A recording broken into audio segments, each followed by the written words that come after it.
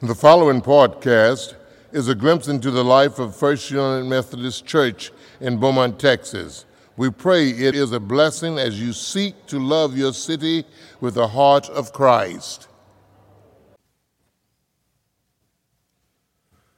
Will you pray with me? Let the words of my mouth and the meditations of our hearts be acceptable in thy sight, O Lord, our rock and our redeemer, our strength and our salvation. Amen.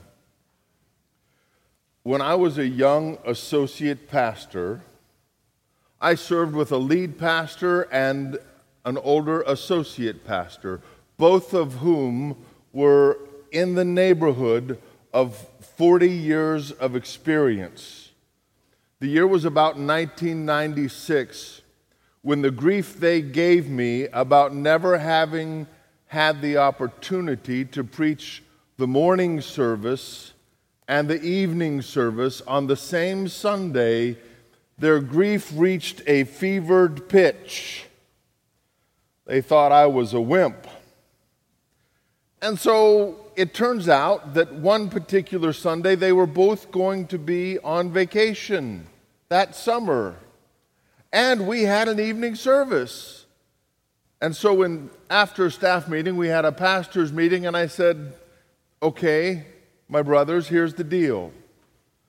There's the opportunity, should you choose to allow me, to preach both the morning services, 2 of them, and the evening service.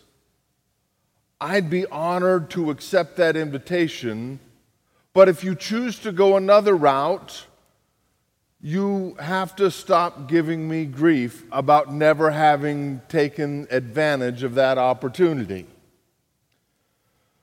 The lead pastor looked at me, well, son, I'll take that under advisement. You know, it is a wheelbarrow full of work to preach the morning and the evening services. I said, as you wish. Everywhere I go in life, every person I meet in life, it seems that today everyone has a wheelbarrow full of work. Amen? Music ministry on Super Music Celebration Sunday is a wheelbarrow full of work.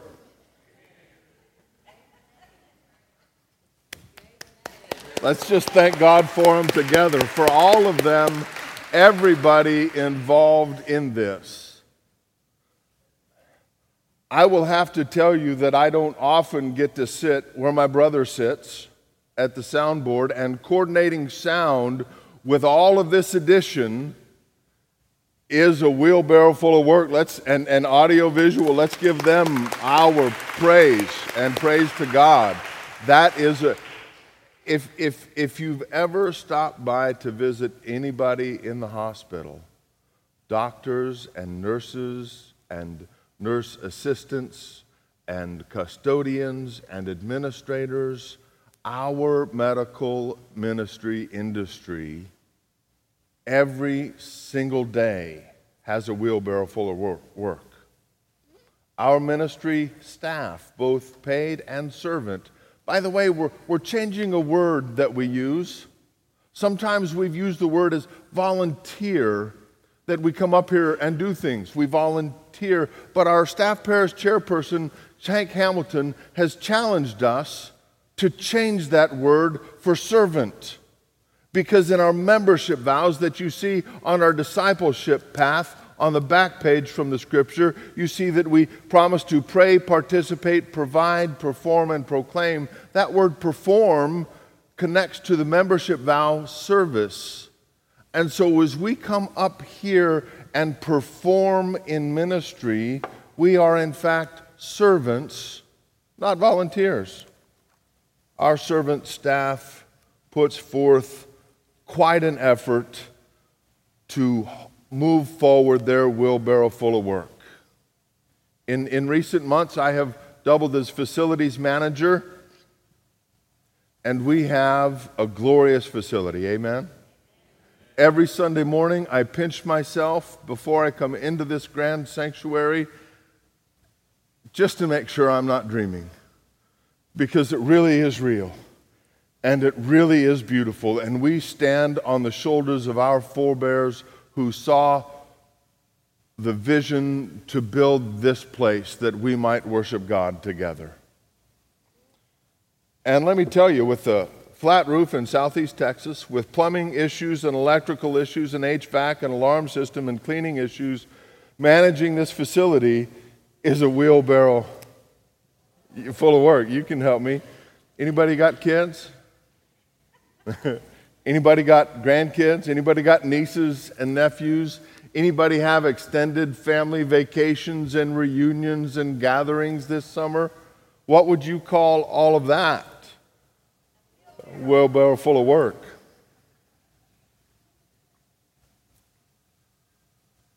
When he was out and about in his earthly ministry, Jesus saw the people laboring under an overloaded wheelbarrow full of work.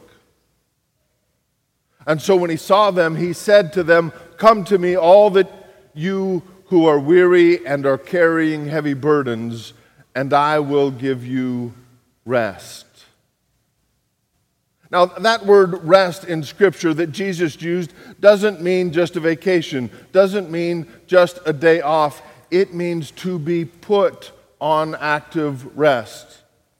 That means your assignment, your duty for that time frame is to rest, to cease from work, to stop activity so that you might be refreshed. It's an assigned task to rest, Jesus says. I think we've lost that.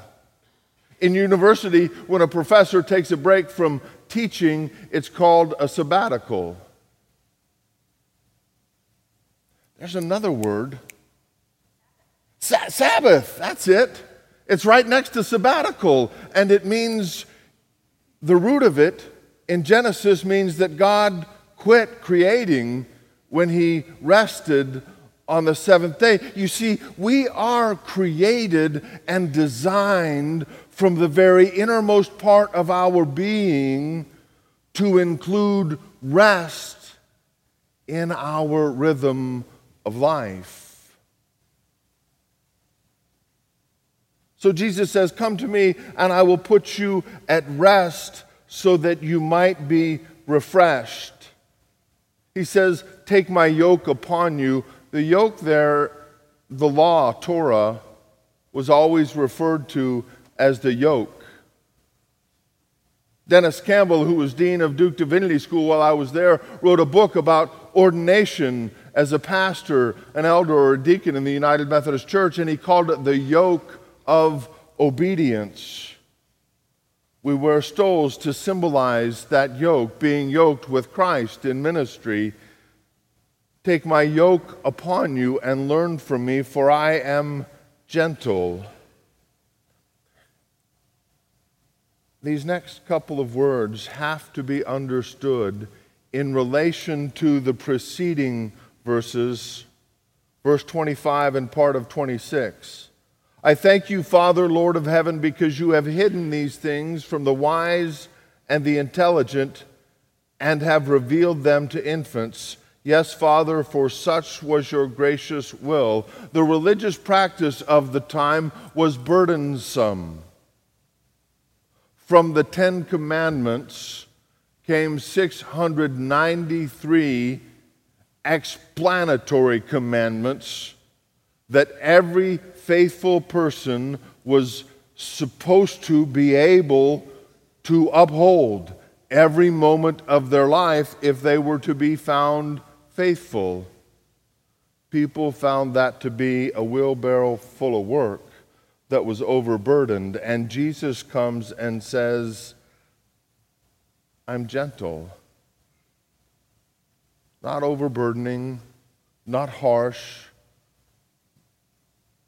and humble in heart.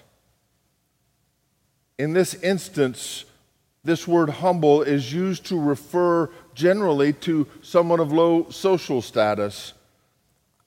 As I read it and have come to understand it, I would say it's compared to the self-proclaimed bigwigs. And humble is someone who is down to earth, real, as opposed to being overly religious for the sake of being overly religious as show or performance. And then we come to my favorite two words of this passage, easy and light. Take my yoke upon you, for my yoke is easy and my burden is light. One of the very first lectures I remember in New Testament class, Dr. Mickey Eford translated this for us and said, it's better to say my yoke fits perfectly and my burden is completely bearable. Have you ever had a job, and maybe it wasn't the whole job, maybe it was just a day in that job or even just an hour in that job, a single task that when you finished, by all accounts, you should be completely exhausted and need a rest. However, you know in your bones that that particular task is precisely what you were created for, and so when you complete the task, you are more energized than you can imagine. Anybody have a moment like that in life? Where you know this is why you're on God's green earth, to do this one thing? That Sunday evening, after I preached the morning services, after I want to remember a church lunch, after visiting the hospitals, after preaching the evening services, which was all after a full 5-day week of vacation Bible school, people said, "Are you tired yet?" And I said, "No! I am more filled with energy and passion for the kingdom of God at this moment than I remember in my life." It was that sweet spot of knowing in my bones why I am here. And it's important for all of us in our lives to find those sweet spots and to live into them and to lean into them in our lives. And it's important as a congregation to find those sweet spots of ministry that refresh and restore who we are as God's people, that empower us and equip us to reach out with the gospel of Jesus Christ. It's why in these weeks we have been focusing on clarity and rhythm and rest, clarity of purpose. We are those who make disciples of Jesus, who love this city with the heart of Christ. And rhythm. We gather and we worship and we pray and we fellowship and we study and we serve. And rest. And rest. Every time in the lectionary when the resurrection appearances of Jesus in the upper room come about, I always think it's important when we read those passages to stop with Christ's first words, "Peace be with you."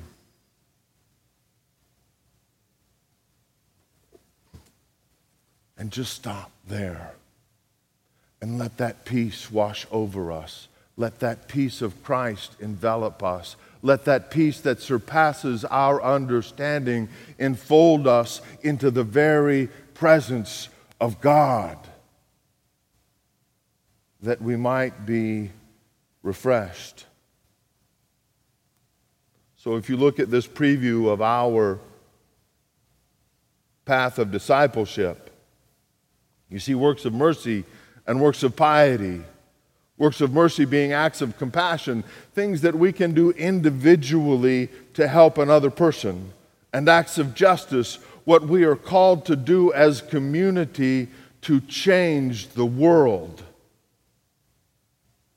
Works of piety, acts of devotion that we perform on our own or in very small groups, 2 or 3, maybe 4 at most. And acts of worship, what we do together as a community of faith. And I will tell you, over a year's time and over a decade's time, that's a wheelbarrow full of work. So how do we do it? How do we take our wheelbarrows full of work in our daily lives with our families? How do we do it? How do we not end up like the broken down wheelbarrow on the bulletin cover? Well, I think of 3 things. And the first is sometimes we have to say no to something that's good in order to do what's best. And that's difficult for us. Let me say it again. Sometimes we have to say no to something that's good in order to do what's best. How many of you in the choir had other possible opportunities for your life this morning? And how many of you said a polite no thank you to those opportunities so that you could be here? God bless you and thank you. I mean, of course, I think this is best, but they pay me to be here. You're servants, right? Okay. The second is to do only what you can do. To do only what you can do. Each of us have manifest the gifts of God's Holy Spirit within us. And while I know how to work the coffee pot, and sometimes I do work the coffee pot, most days I don't need to be working the coffee pot. I need to be pastoring. We each have that need for clarity in our lives, at our workplaces, in our home life, in our extended families, to do only what you can do. And the third is rest. Really. Just stop. Turn off the phone. Turn off the TV. Get out of the house or wherever. Just stop. And the reason is because when we don't, we run out of the fruit of the Spirit. Love, joy, peace, patience, kindness, gentleness, faithfulness. Love, joy, peace, patience, kindness, goodness, gentleness, faithfulness, and self-control. I have to count every time. There are 9, and if I don't use my fingers, I'll miss one. I missed goodness. On my drive to worship this morning, I displayed quite a lack of fruit with my fellow travelers in Beaumont, Texas. Thank God I was able to keep my thoughts inside my car and not exercise them outside the confines of my little car. But I'll confess to you today, I'm dangerously low on fruit. You laugh, but come live at my house. It's not very funny. When we don't rest, we deny the way God made us, and we deny Christ's lordship of our lives, and we deny the gift that Christ gives us when he says, "Come to me, all who are weary and heavy laden, and I will give you rest." In the name of the Father, and of the Son, and of the Holy Spirit. Amen. Thank you for listening to our podcast. If you would like more information, please visit our website at www.lovebeaumont.com.